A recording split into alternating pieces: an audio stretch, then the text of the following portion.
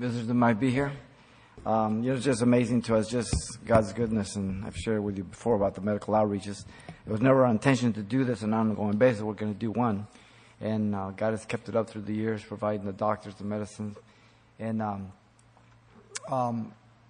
it's just amazing. Did you go down there and somebody gets a pair of glasses, and for the first time, they can see details and colors and everything.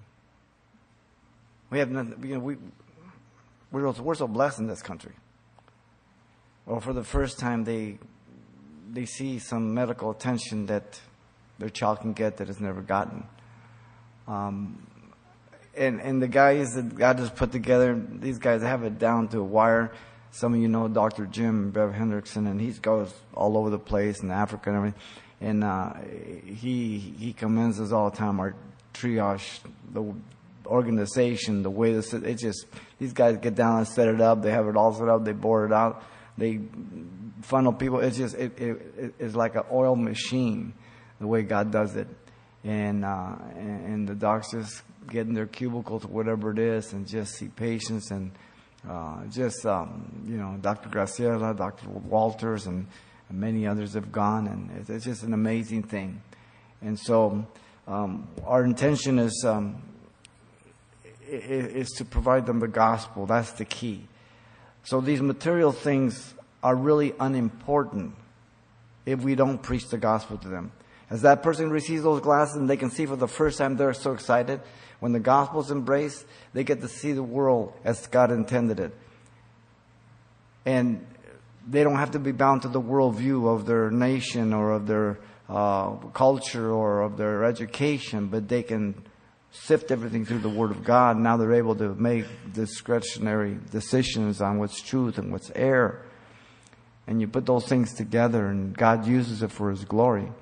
But we never provide the material things to manipulate them. We preach the gospel freely, and those who repent, and we're so glad that when they do. But it's a joy to give, and I commend you as a body. It's an amazing thing what God does continually. And those of you that go down know that better than anybody else. So it is an amazing thing. All right, we're going to continue in Amos. Let me pray. Father, thank you for your grace and love, your goodness. We come to you in Jesus' name. Thank you for just the outreach, Lord. Thank you for the people, the doctors, the ability to cross over and, Lord, just be so close to another nation and to be able to do something like this at such a low cost, such a insignificant, Lord, compared to anything that we would have to do to go overseas and do things. And Lord, we thank you. And so help us do what we can do with all of our heart, and as we continue to reach out. But Lord, as we continue to do that here also, reaching out to those that are so lost here, and that we would continue to press through the mark and preach your word, uncompromising, Lord. So Lord, we thank you. We love you. Give us wisdom now as we look to Amos. In Jesus' name. Amen. All right. Why don't you turn to Amos chapter 5, please.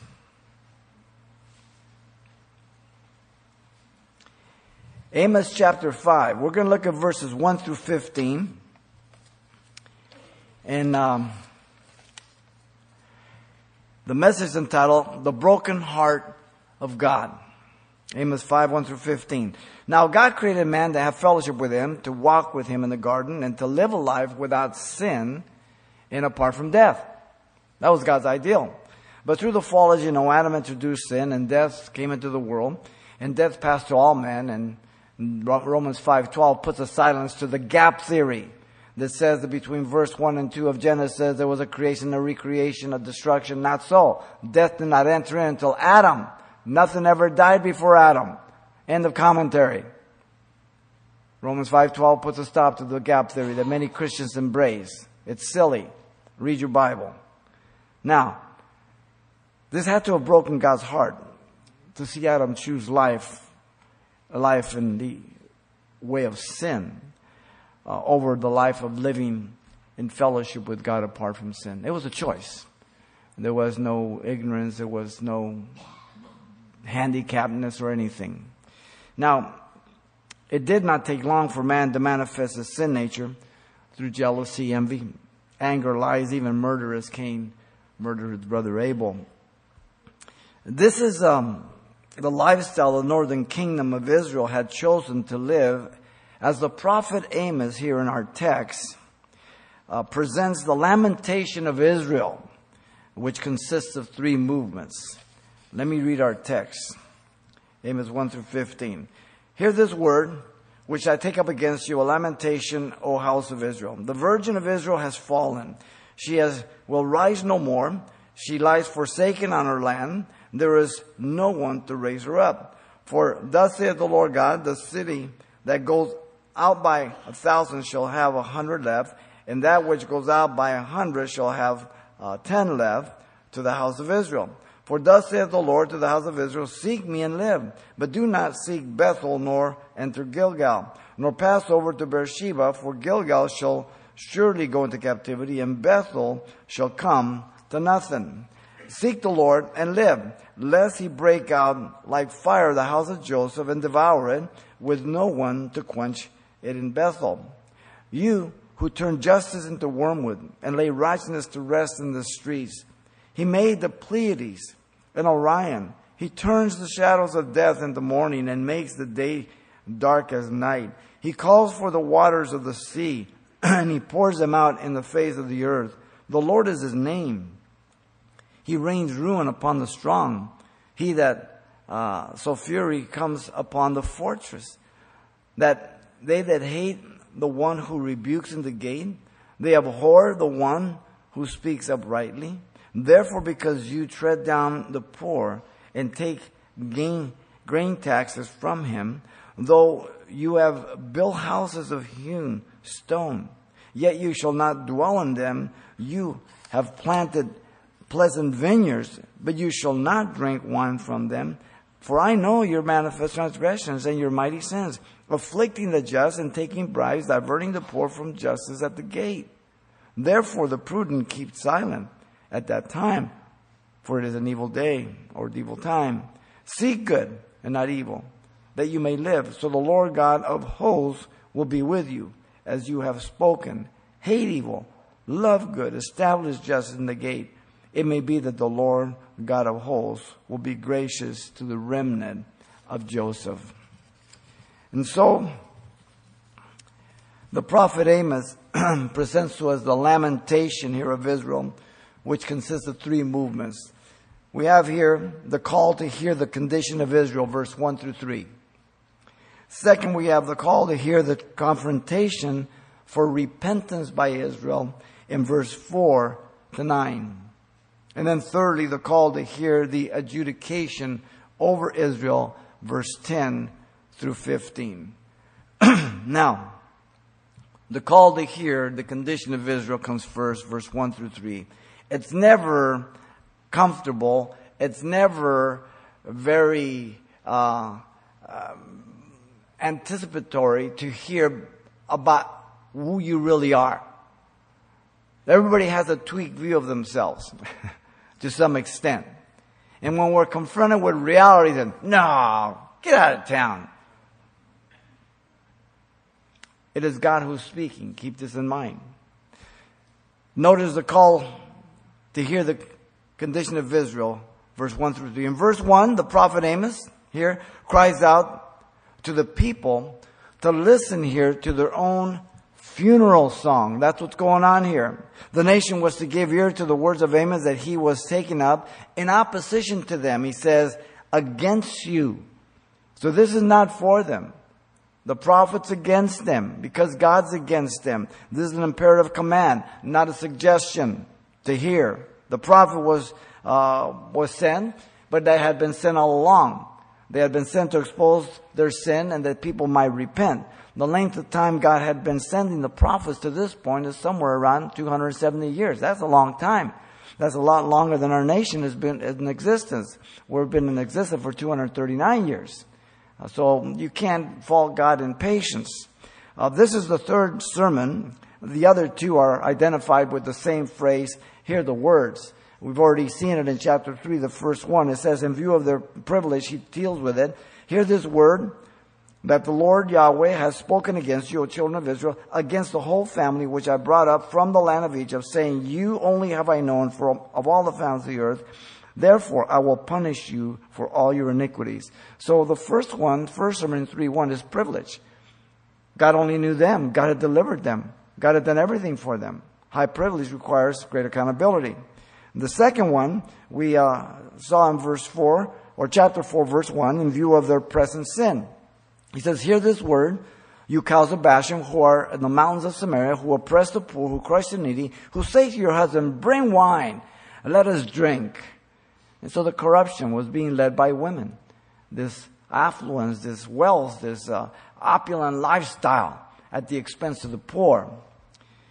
Notice the words here that are against them is a lamentation, as I stated. It means a dirge or a funeral song. Amos' heart was broken as he prayed for Jacob, if you will, he calls him, that he would stand because he was so small. A reflection of God's heart in Amos 7, 2 and 5. You see, the prophet was merely reflecting the heart of God. You sometimes get burdened by somebody and you're praying for them and you're saying, Lord, be merciful. Lord, don't let them be destroyed. Where do you think that desire came from? Do you think it's from you because you're so good? God moves within our heart. And if there's anything good to come from us, it's because we are yielding to God and God is working in our heart to do so. Moses says, Lord, if you can't forgive them, blot my name out of the book of life. Now, do you think Moses was more compassionate than God? That prayer came from God. Laid in the heart of Moses to intercede for the people. The book of Lamentation of Jeremiah, read it. He's a broken-hearted man. The destruction of the southern kingdom. This is going to be 100 years or so later after this. 722. Then you have the 586 final one of the south. The southern kingdom. Now, notice the words are addressed to the house of Israel again, the 10 tribes that have been given over to Jeroboam the first, but they had apostatized. You remember in 1 Kings 11:38 that the prophet Ahijah had torn their garment and given them 10 pieces. Said, if you will be faithful to God, God will build your house like the house of David. We'll never know how God would have worked that out. Now, if you're one of these guys that believe in predestination of everything by decrees, nothing can happen apart from it, what do you do with that? God says, I would have blessed those 10 nations as the house of David. But he didn't trust.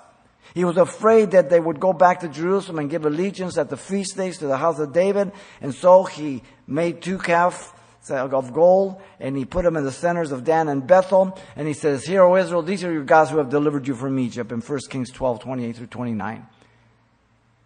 So we'll never know how.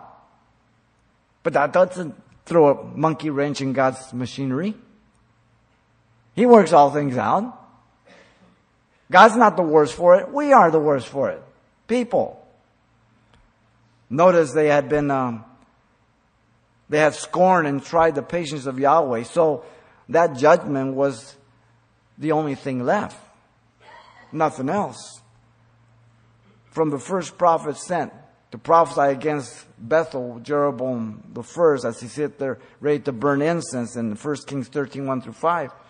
And he prophesied against the altar that was split, and the future man Josiah would burn the bones of the prophets there on it. And he stretched out his hand. He said, arrest that man. And when he did that, God withered his hand, and he started crying like a little girl. And asked the prophet to pray for him, and he did, and he interceded, and he restored his arm. Did it turn him? No! Don't ever say that miracles save people. They do not. Miracles do nothing but just ask you to, let's see another one. It's the gospel that changes you. It's the Word of God. Your response to it. Now we have the prophet Amos. 270 some years. Here we go. Last one. They're going in captivity, 722 to Assyria. Now notice verse 2 and 3. The prophet Amos stated the certain doom of Israel. And he gives certain reasons. First, in view of their sinful condition. Listen to the words. The virgin of Israel has fallen. It's a perfect tense, a completed action, not is going to fall, but has fallen. A virgin who allowed herself to be defiled and continued defiling herself by choice, abandoning her oath of covenant to Yahweh, depriving herself of her marital joy and benefits. And this is always the case, ladies and gentlemen. Listen to me. Don't let the world deceive you. The greatest treasure chest for life is the family. Not living together, not having 3-4 girlfriends or boyfriends, not a man with a man, not a woman with a woman, but it's the family. That's the nucleus of society. And that's where you're going to find your greatest fulfillment and joy. And if you fall prey to anything else, you're going to come up bankrupt at the end of your life. Guaranteed. Second, notice, in view of having exhausted God's patience, she will rise no more. This is no contradiction to the return of Israel after the Babylonian captivity.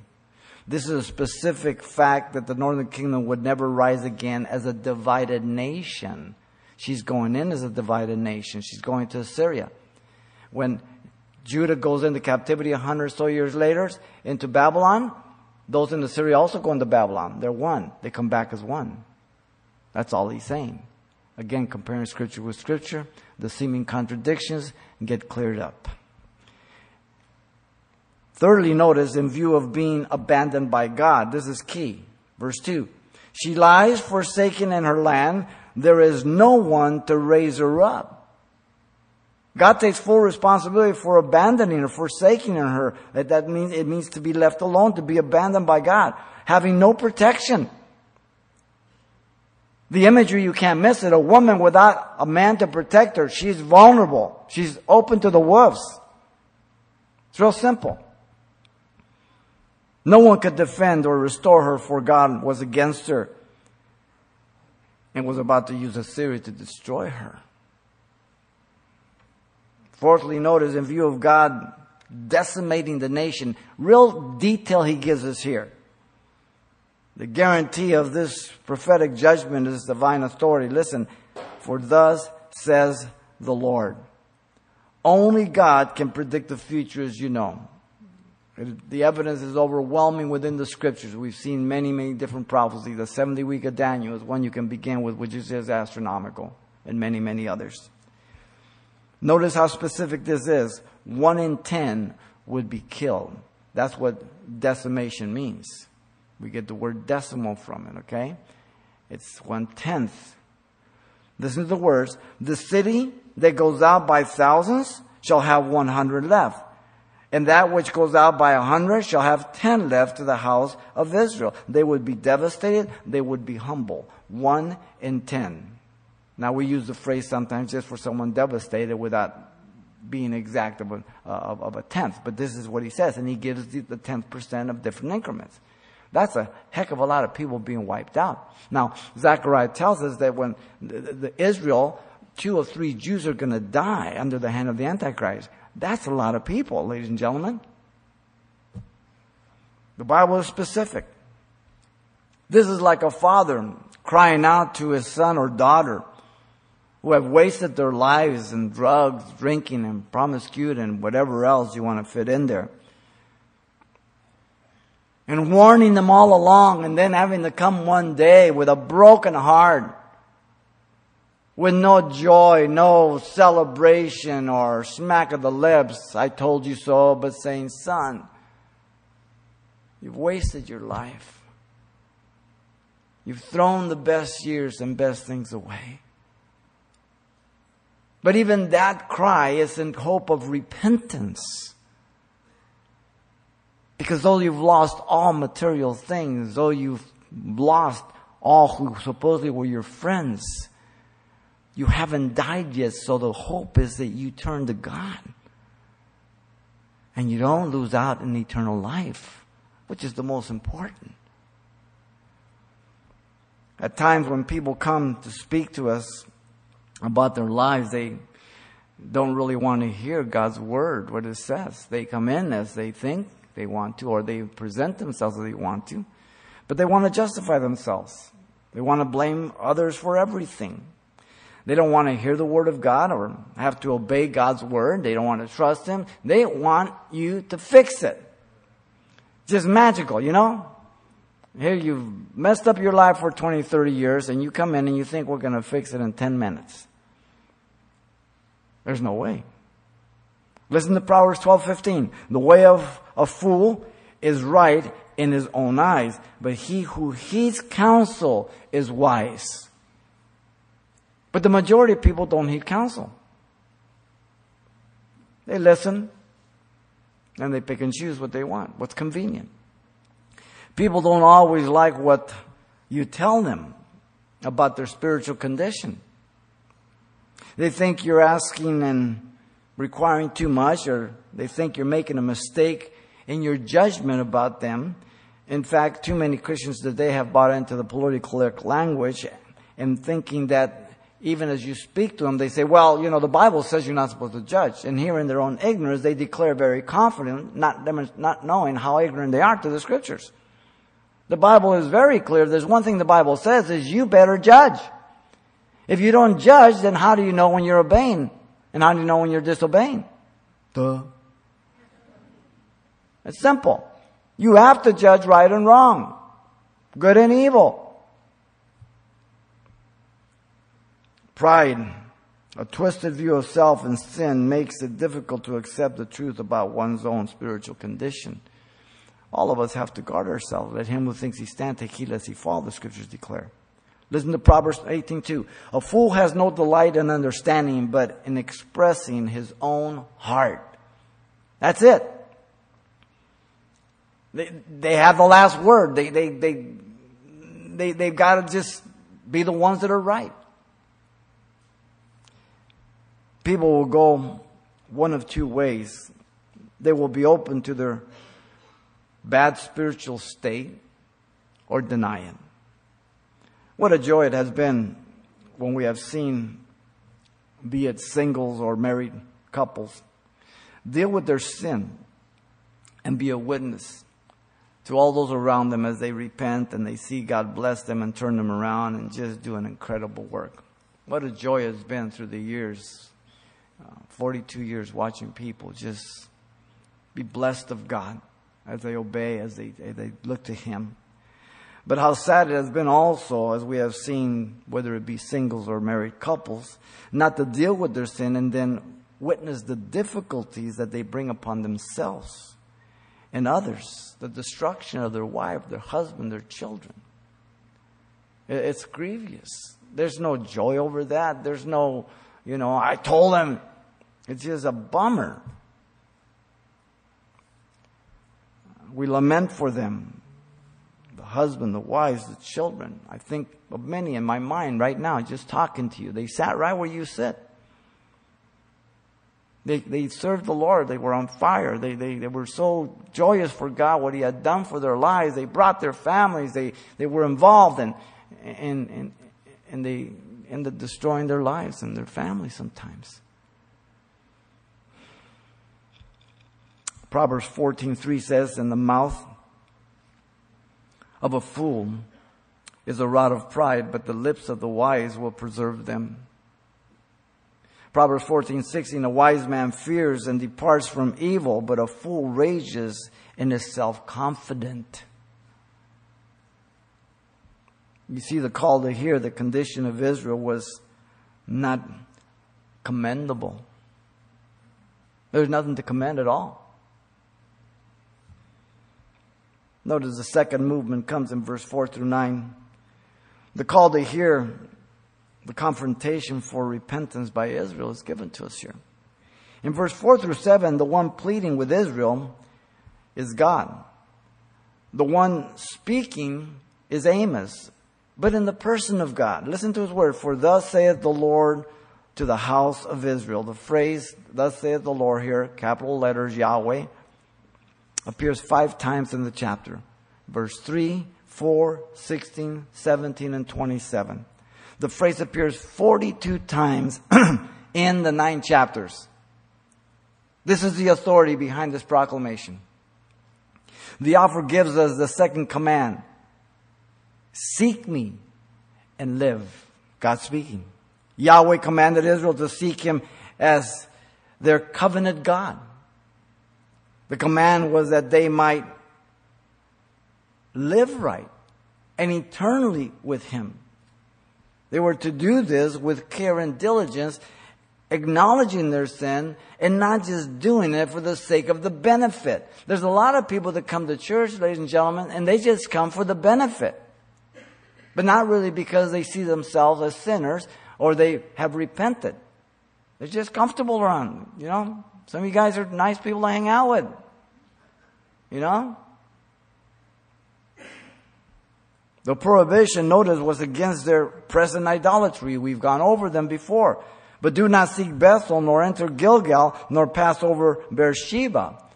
So we've seen with Hosea. We've seen it with Joel. Here it is again. Bethel, the house of God, where Jacob met God there in Genesis 28:13. Gilgal in Joshua 5:1-12, where they crossed into the promised land and they circumcised all those who were born during the 40 years, of cutting away the flesh life, rolling away their shame, the reproach of Israel. Beersheba, it means well of oath of the seven. God is with you in all that you do, He tells Abraham, Genesis 21, and then the patriarchs. All these places were religious, godly places that God had met man, and now they had been turned over into idolatrous, evil places. Remember, God begins, and He's the one that makes things good, and we corrupt them. People move away from God. God established this thing, and then people take Him over.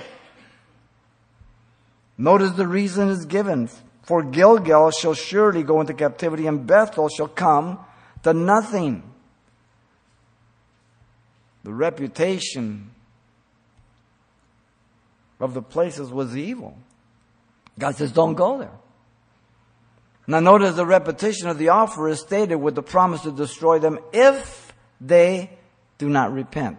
It's not a threat. It's an absolute promise. Listen to the words. Seek the Lord Yahweh and live, lest He break out with fire in the house of Joseph and devour it with no one to quench it in Bethel. Verse 6. Now, non-believer will say, well, I can't believe in a God like this. You know, he's just a bully. That's what they would say today. How dare they? Can you imagine standing before God when you've called Him a bully and many other things? And you have to give an account that day? Man. If they could, they're going to wet their pants. Guaranteed. Fire is often used for the wrath and the judgment of God. But God takes no pleasure. Ezekiel 18:23. Why would you die? I take no pleasure in the death of the wicked. Turn and live. 2 Peter 3:9. God's not willing that any should perish, but all should come to repentance. God would much rather forgive than to judge. Always. The house of Joseph indicates Israel, the northern kingdom. No big deal. He's just switching it around. No one would be able, notice, to stop the fire of God's judgment over the false worship centers and the false priests. Because remember, Jeroboam the first took of the common people and made priests of them. The regular Levites went back to David. Listen to Hebrews 10:30. For we know Him who says, vengeance is mine, I will repay, says the Lord. And again, the Lord Yahweh will judge, listen, His people. Who's He talking to in the Old Testament right here in Amos? His people. Who's Paul talking to in Hebrews? The church. Nothing has changed, right? The people of God. So people ignore all this stuff. Notice verse 7. The ones being addressed by God are those guilty of the particular charge. God does not make false charges. He doesn't slander people. Now, people do it all the time. The internet is just a cesspool of slander in so many other areas. Everybody can shoot their mouth, slander people, character assassination. Nobody holds them responsible. It's ridiculous. Listen to the words. You who turn justice to wormwood and lay righteousness to rest in the earth. This is a great charge. They had been corrupting justice and destroying people. The word justice means the act of deciding on a case. And they were turning it into wormwood, hemlock, a highly poisonous plant, sometimes translated bitterness. They had allowed righteousness to be despised, to lay on the earth, meaning trampled upon underfoot, ignoring and violating. Even as we see our Constitution being trampled upon for 7 years, ignored, violated. Same thing.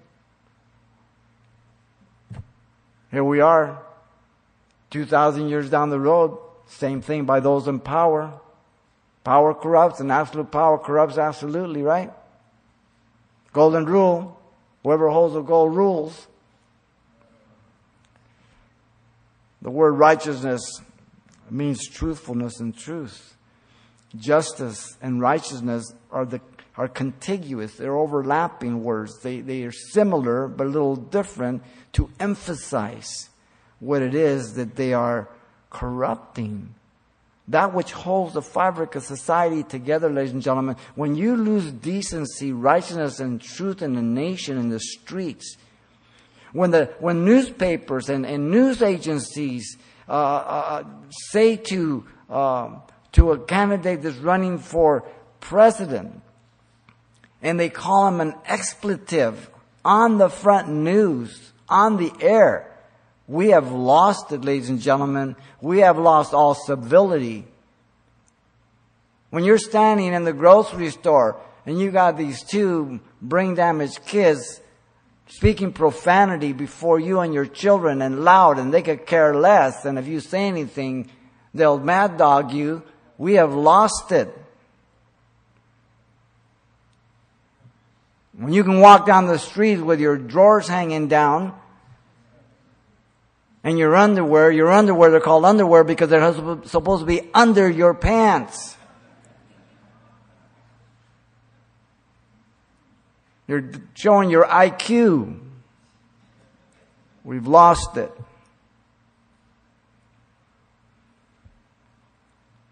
Notice the one confronting them in judgment is the creator and sustainer of everything. Verse 8 and 9.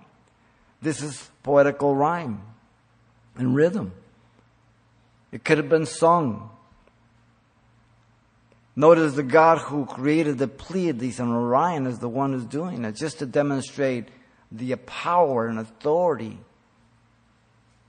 of his life and who he is.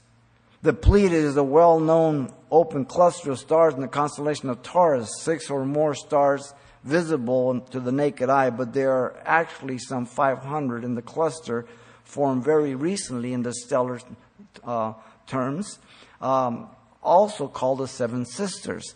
Now there's astronomy, the legitimate study of the stars and planets. There's astrology, which is mysticism of Greek mythology and all that. So he's not talking about it. He's talking about the actual Pleiades that got created.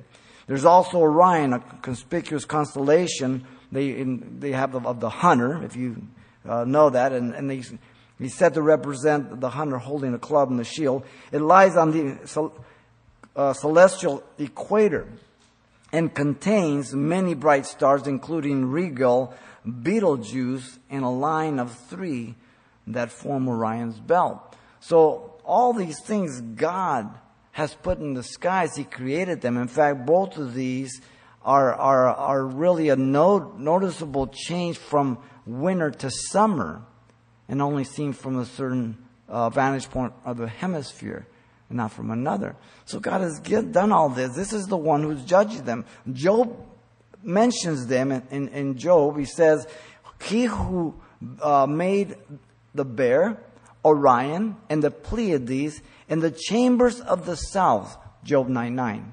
Can you bind the cluster of the Pleiades or lose the belt of Orion, Job 38:31? Can you steer this thing through the space at the incredible speed that it's running, and they never run together? Amazing.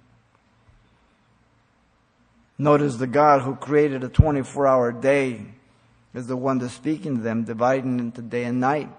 He turned the shadow of death into morning and makes the day dark as night. For you to rest at night, your body your brain starts running down in battery. Your body is not tired, it's your brain that gets tired. So you got to plug it back in. You got to get some sleep. Okay? And if you've ever worked graveyard just throws your whole, in the 60s you work graveyard, we put tinfoil on the window so it's completely dark in the room so you can sleep. Because your body, God's created you in a certain way. He turns the morning into death, and the shadow of death in the morning, and makes the dark place. So He created the moon, the stars, and the sun, all for the seasons, all for this thing. We're starting to see that it's getting darker sooner at night. You know what I mean? And we're ready to move in to the new season. And God provides one of the most basic things here needed to sustain life. Listen to His word. God calls for the rivers of the sea and pours them out on the face of the earth.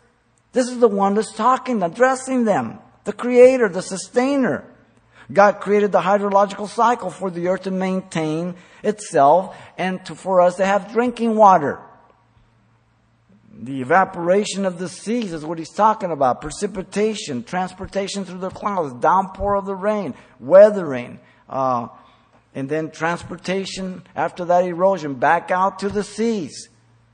We think we're so chic today. Listen to Solomon in Ecclesiastes 1:7. All the rivers run into the sea, yet the sea is never full to the place from which the rivers come. There they return again. Hydrological cycle. Who taught all this? God did. Adam was smart. You know how smart Adam was? He named every animal. Now you go home and create something and then think what you're going to call it. You'll change your mind and it'll probably take you 3-4 months before you're satisfied. Just one thing. And as smart as he wasn't wise enough to follow God's word. So it's not a matter of intellect, ladies and gentlemen. It's a matter of your heart. Whether you're going to yield to the goodness of God or to the evil in your heart. One of the two. Notice the God who is responsible for all that is identified. He has a name. He's identified for us here. The Lord is His name. The word Lord, all capital letters, is Yahweh, as you know. It's what we call the tetragrammaton. It's a big word for the 4 consonants. YH, VH, or WH, because there's no vowels in it. The Jews didn't put vowels because they felt they weren't supposed to pronounce the name of God, so that when they wrote it, they would bow their head and they just write the consonants, but they wouldn't write the vowels. But God never intended that. God wanted us to know His name. Now we don't know. We believe now it's Yahweh or Yahweh, not Jehovah. But God never intended it. But man gets religious and he does dumb things, right? That God never intended. The word is based on the same verb as I am that He told Moses in Exodus 3:14. The one that exists forever, the eternal one. The one that will meet all your needs. He'll be whatever you want Him to be, the eternal one, the Alpha, the Omega, the beginning, the end. The covenant God to all generations of the Jews, all the patriarchs. This was His name forever, a memorial to all generations, Exodus 3:15 says. Revealing His person, His character, His authority, His power, all that He is, His reputation, if you will. A memorial for all generations by His acts and His mighty deeds. They're all around us. Notice in verse 9, the God who created, maintains, and sustains all creation. Therefore, He is more than capable of bringing perfect judgment. He rains ruin upon the strong, so that fury comes upon the fortress. No one is too strong, and no castle is impregnable with God. This is the one you're dealing with, Amos says. You sure you want to deal with Him in judgment, or do you want to deal with Him in repentance? Wow. You remember David passed himself off as something he really wasn't, as he took on the wife of Uriah.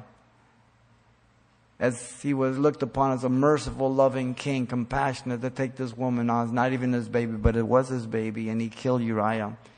Until God sent Nathan, and he pointed his prophetic bony finger at him and says, "You're the man, David." Now, we have a great, great record of what happened to David. He repented. As horrible as his life was after Bathsheba, he repented. What a different story we would have recorded if David had not repented. Would that have hindered God's prophecy? No, God would have worked it out. But David chose to repent.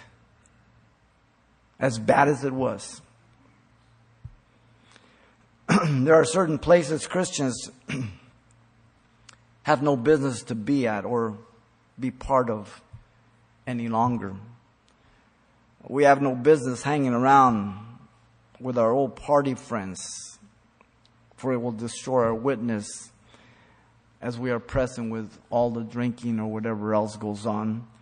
Not to speak that it might just draw me back in, and we've seen many people like that through the years, being presumptuous. We have no business partaking in entertainment that is immoral or vulgar. It will only feed our old man and destroy us. I don't need any help in that area. We don't hang out at bars anymore. Strip joints. Pornography places. Listen to Peter. Therefore, since Christ suffered for us in the flesh, arm yourselves also with the same mind. For he who has suffered in the flesh has ceased from sin. The evidence that it's difficult, your heart, is the evidence that you're born again. Because you have conviction. You have the Spirit of God in you. He says that he no longer should live the rest of his time in the flesh for the lust of the man, but for the will of God.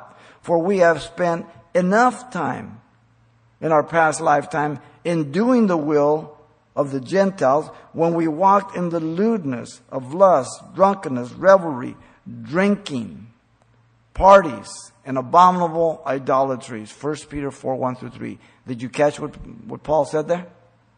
We. He includes himself in this list. Amazing. And sometimes you have to be careful. If God can use your past to minister to somebody, fine. But be careful of getting together and you just start reminiscing the past, and pretty soon you're laughing at it and you're glorying over it, and there you are again. Paul says we shouldn't even be talking about these things any longer. We have no place there. It's a place of death, a place of rebellion. The simple provisions given to the believer to be right with God is repentance. Nothing else will do. Ignoring sin just furthers more sin. Rationalizing sin is being deceived by sin, and refusing to repent from sin brings destruction by and through sin. You see, repenting from sin is restoration from sin to be in fellowship with God. That is the only correct option. David spoke of his sin after Bathsheba. And listen to how he puts it in Psalm 32, 1 through 5. Blessed is he whose transgressions are forgiven, whose sins are covered. Blessed is the man to whom the Lord Yahweh does not impute iniquity. He just keeps building explicit adjective after adjective about the forgiveness of his sin. And in whose spirit there is no deceit. In other words, it's genuine repentance. When I kept silent, now he gives you a picture of what it was prior to his repentance. He's not glorying in it. He's teaching. When I kept silent, my bones grew old through my groanings all the day long. It was just gloomy. It was just cloudy. It was just no life, no joy, conviction, heartbroken, knowing what you've done. For the day and night your hand was heavy upon me. My vitality was turned into the drought of summer. Just felt dry, dead. Selah. It means pause. Meditate on what I just have said. Meditate on that. I acknowledge my sin to you, speaking about God, and my iniquity I have not hidden. I said, I will confess my transgression to the Lord Yahweh, and you forgave the iniquity of my sin. Selah. Meditate on this. Whoa. There's no other solution that's presented in Scripture. None whatsoever, ladies and gentlemen. The call to hear the confrontation for repentance by Israel was justifiable. This thing was all over their face. Notice the third movement. It comes in verse 10 through 15. The call to hear the adjudication over Israel. In verse 10, the wealthy, corrupted leaders, or corrupt leaders, were abusing their power and position. Nothing new under the sun. Every generation has them. Inside the church, outside the church. These leaders were tyrants. They hate the one who rebukes in the gate, it says. This verse looks back to verse 7. You can kind of lose the connection because of verse 8 and 9. It's pointing back to those who turn justice into wormwood and laying righteousness to rest on the earth. These are the ones that he's talking about here in verse 10. They were in the position of authority over the people. Proverbs 29:2 says, when the righteous are in authority, the people rejoice, but when a wicked man rules, the people groan. The United States is groaning, ladies and gentlemen. Groaning like never before under such a corrupt administration. You ever get a chance, get the book of Michelle Malkin. Culture of Corruption, even before they got into office. I'm amazed that she's still alive. Just amazed. These evil men were filled with venomous hate for the person who confronted them in their unjust rulings at the gate. The gate was where the kings judged the cases. Judicial actions would take place. Business actions. Justice was handed out. But here was injustices. And here, they hate it. You look at the progressive liberal. They hate the conservative. They hate the patriot. They hate that you want your Second Amendment to defend yourself, to bear arms, while they have their bodyguards and Hollywood has their bodyguards. Amazing. They hate that you make a judgment between right and wrong, that you say a man and a woman makes the marriage, not two men, not two women. They hate you. We don't hate them. I don't hate a homosexual any more than I hate a fornicator, any more than I hate an adulterer. We preach the gospel to all because all have fallen short of the glory of God. There's a big difference. They hate what is good. They love what is evil. At the gate, Boaz redeemed Ruth. Absalom stole the hearts of the people. Oh, let me hear your case. My father's a king. He's too busy. Oh, if I were king, I would resolve all. And he would kiss them. And he steals the heart of the people at the gate. Wow. Remember, Elijah raised the son of that widow. And she left the land because there was a famine in the land. According to the words of Elisha, she came back to reclaim her property at the king at the gate. And there Elijah said, look, there's the woman. She went to the gate. This is where it's at. Now, notice these leaders disdain those of character. And they abhor the one who speaks uprightly. The word abhor simply means to loathe, to detest someone, as I expressed. There's just a detestment, a loathing of anybody who cares and wants for the good of things, who would want decency. The word abhor means to loathe, to detest.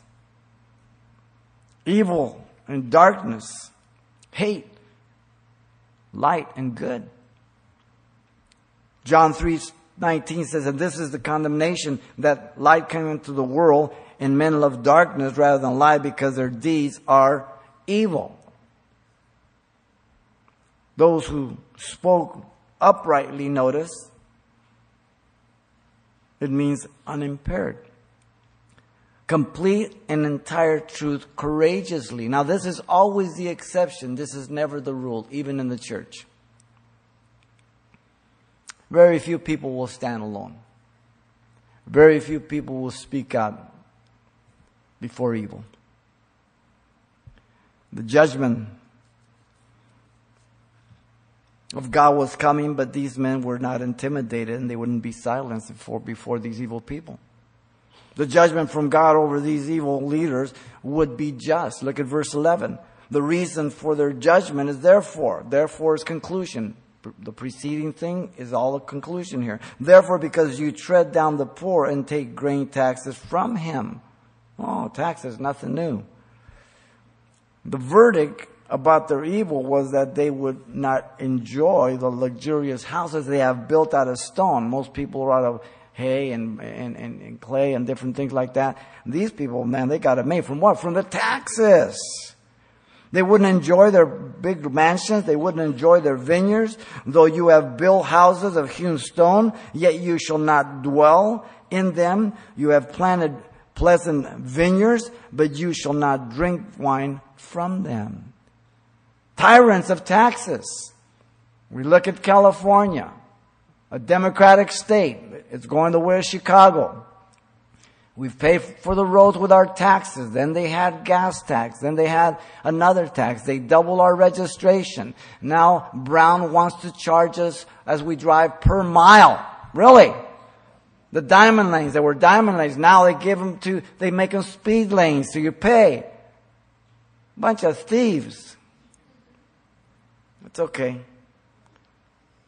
Give to Caesar what belongs to Caesar, to God what belongs to God. God will take care of it. Look at 12. The witness and judge over them was God, who knows everything. The general declaration, for I know your manifold transgression and your mighty sins. The specific declaration, notice, afflicting the just and taking bribes, diverting the poor from justice at the gate. These are heinous crimes. This is oppressing the people, just ruling over them. No compassion. The fearful awareness of the evil by the upright is noted by God. Look at 13. God says, therefore, the prudent keep silent at that time. This is not cowardice. Prudent means those who consider, ponder, comprehend, who have insight, and they are sensible and wise enough to know when to speak and not to speak. That's very important in life. Look at 14 and 15. You have the command of God to these leaders to repent now. Is God good? Is He patient? God orders them. He doesn't suggest it. He orders them to do what was pleasing and agreeable to Him. This is an imperative command again. Seek good and not evil. The hopeful outcome was twofold. That they live life differently and eternally with God. Here, then there. That you may live. Verse 14. That's what God wants in your life and mine. But we work so hard to die. If we worked half as hard to live as we do to die, we'd have it made. Then, that they may be protected by God, so the Lord Yahweh, God of hosts, will be with you, the captain of the armies of heaven. Wow. It's not good enough for you to say you're on God's side. You want to make sure the captain of the host of the armies of heaven says, I'm on your side. By affirming himself to you every day of your life. This command was in stern confrontation with sarcasm as he's saying this over their hypocrisy. Because all of this that he's saying, here's the punchline. Ready? As you have spoken, sarcasm. In other words, it's not going to happen. I would love it to happen. You say you're there. No way. God called them out. They were saying they were seeking good, being one with God, and that God was protecting them. Was he? Nope. They lived in their old little sandcastle land. The unreal world of Obama. Not reality. Look at 15. God ordered them to stop doing what was unpleasing and disagreeable to him. These are 3 more imperative commands. Hate evil, love good, establish justice in the gate. But the hopeful outcome of the nation would not happen. Here it is again. Listen, it may be that the Lord Yahweh, God of hosts, the captain of the armies of heaven, will be gracious to the remnant of Joseph. What's he saying? It's not going to happen for the nation, only for the remnant. God knows the end from the beginning. The remnant would be treated gracious in their repentance. The majority of the nation was going to be slain and taken into captivity by the captain of the armies of heaven. The few left in the land would be intermingled in marriage with others that would be cross-populated, and that's what you get the Samaritans from. Some Jews were left in Samaria. Gentiles were brought in from other lands. They intermarried. They are the result of the Samaritans. That's what it is when we read in the New Testament. You know, it's like one day a father, he was excited his son was coming home after graduation. And they were into the graduating ceremony and all that. And he came home and his son had played the part all along these years as if he was still a Christian and everything. And he, now being graduated, he came and he sat down with his father. He says, Dad, I don't believe in God anymore. I don't believe Jesus died for my sins. I don't believe in any of what the Bible says. His father was so brokenhearted and everything, and he pondered and then spoke to his son that evening and said, Son, I've thought about what you've said, and I want to let you know that everything that I have and have ever received, I've received from God. This house, the furnishings, the job, the health, everything. The money that it took to put you through school, that was God's money. The car that you're driving, all the things that you have loaded in your car, that's all God has given to us. He said, I want you to leave your keys on the kitchen counter, and I want you to take nothing out of this house. And that car, it's mine. The things in the car, they're mine. And I want you to go live this world, this life, without the God that you say you don't believe in. Now, do you think that father did that because he wanted to just get revenge? Or do you think he did that with a broken heart and hope of repentance? This is God. This should be us whenever we deal with people. The abuse and misuse of power and authority is nothing new, ladies and gentlemen.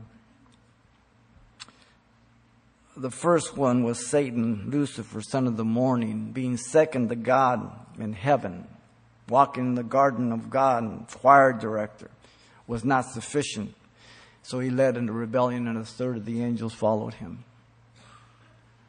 Created in perfection from the first day. Beautiful. It wasn't enough. The scribes and Pharisees in the days of Jesus ruled the people, as you know, self-righteous, and with oppression. But Jesus rebuked them and pronounced many woes of judgment over them. Let me give you one that I believe is very, very key. He says, "But woe to you, scribes and Pharisees, hypocrites, for you shut up the kingdom of heaven against men. For you neither go in yourselves, nor do you allow those who are entering to go in." Matthew 23:13.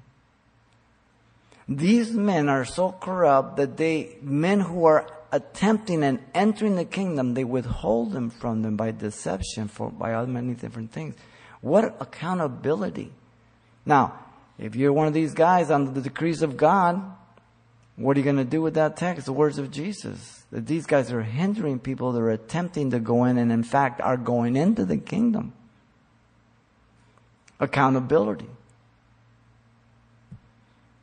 The leaders of our world are getting ready to abuse and misuse their military power as we see the possibility of the scriptures being fulfilled prophetically.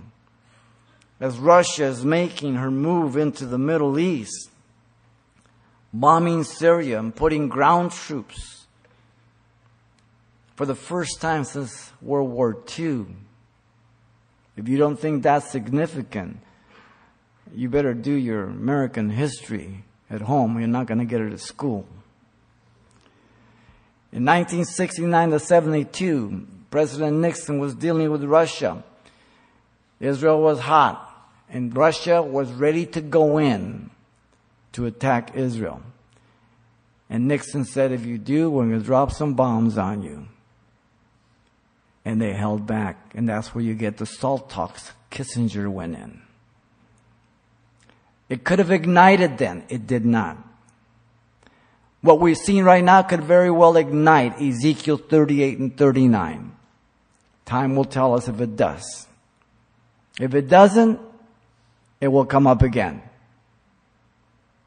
But what's going to happen is going to happen there, not the United States. We have China, who holds much of our debt, and their economy is about to collapse.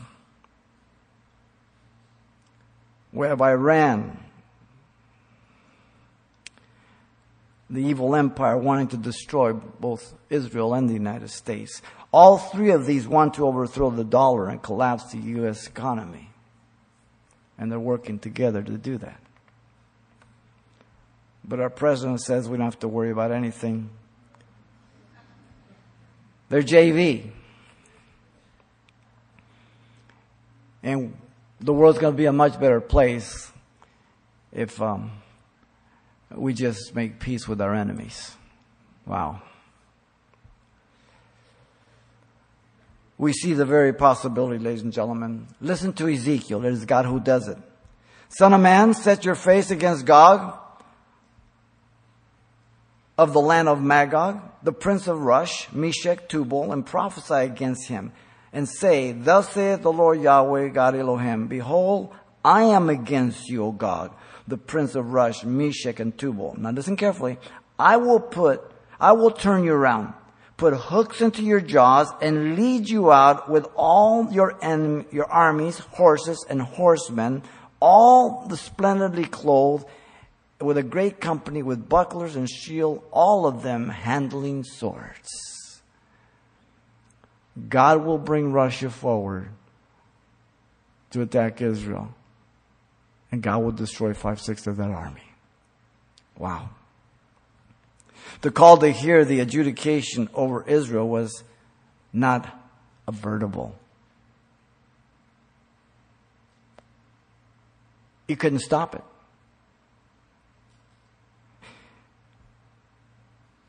This is the northern kingdom. Amos is prophesying, presenting the lamentation, the brokenheartedness of this prophet and God. 3 movements. The call to hear the condition of Israel was not commendable. The call to hear the confrontation for repentance by Israel was justifiable. And the call to hear the adjudication over Israel was not avertible. It was coming. Nothing could stop it.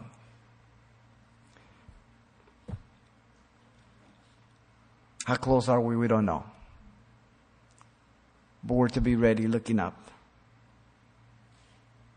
For our redemption is closer than when we first believed. Father, thank you for your grace, your love, your goodness. Deal with our hearts. Help us to look to you and to trust you and to be wise. Pray for every person here. Your hand be upon them, Lord. You would speak to them. And Father, we pray that they would repent of their sins. As you're praying, if you don't know Jesus Christ as your Lord and Savior, God has brought you here to be saved, to repent of your sins. Maybe you're over the internet. Then God has dealt with your heart as you've heard the Word of God. Faith comes by hearing, hearing by the Word of God. If you believe Jesus is God who became man, died for your sins and rose from the dead, then the Bible says you can call upon Him and He will save you, He will deliver you. And you will cry out to that psalm like Psalm 32 as David did. And you'll live. But only you can make that decision. If you want to repent of your sins, this is your prayer right where you sit. Father, I come to you in Jesus' name. I ask you to forgive me, Lord, for all my sins. Give me a brand new heart. Fill me with your Spirit. I accept you as Lord and Savior. In Jesus' name. Amen. If you made that decision, we want to welcome you to the family. Tony will meet you at the right there by that door. Give you a Bible absolutely free. Share those important things for your growth and give you a hug. You're free to leave, but don't leave here the same way you came in. Tonight, chapter 5 and 6 as we move on in Amos. If you have any questions, we'll be up here. If you need prayer, we'll be up here. Thank you for coming. God bless you. Have a great day. Oh, baptism tonight too. Remember that.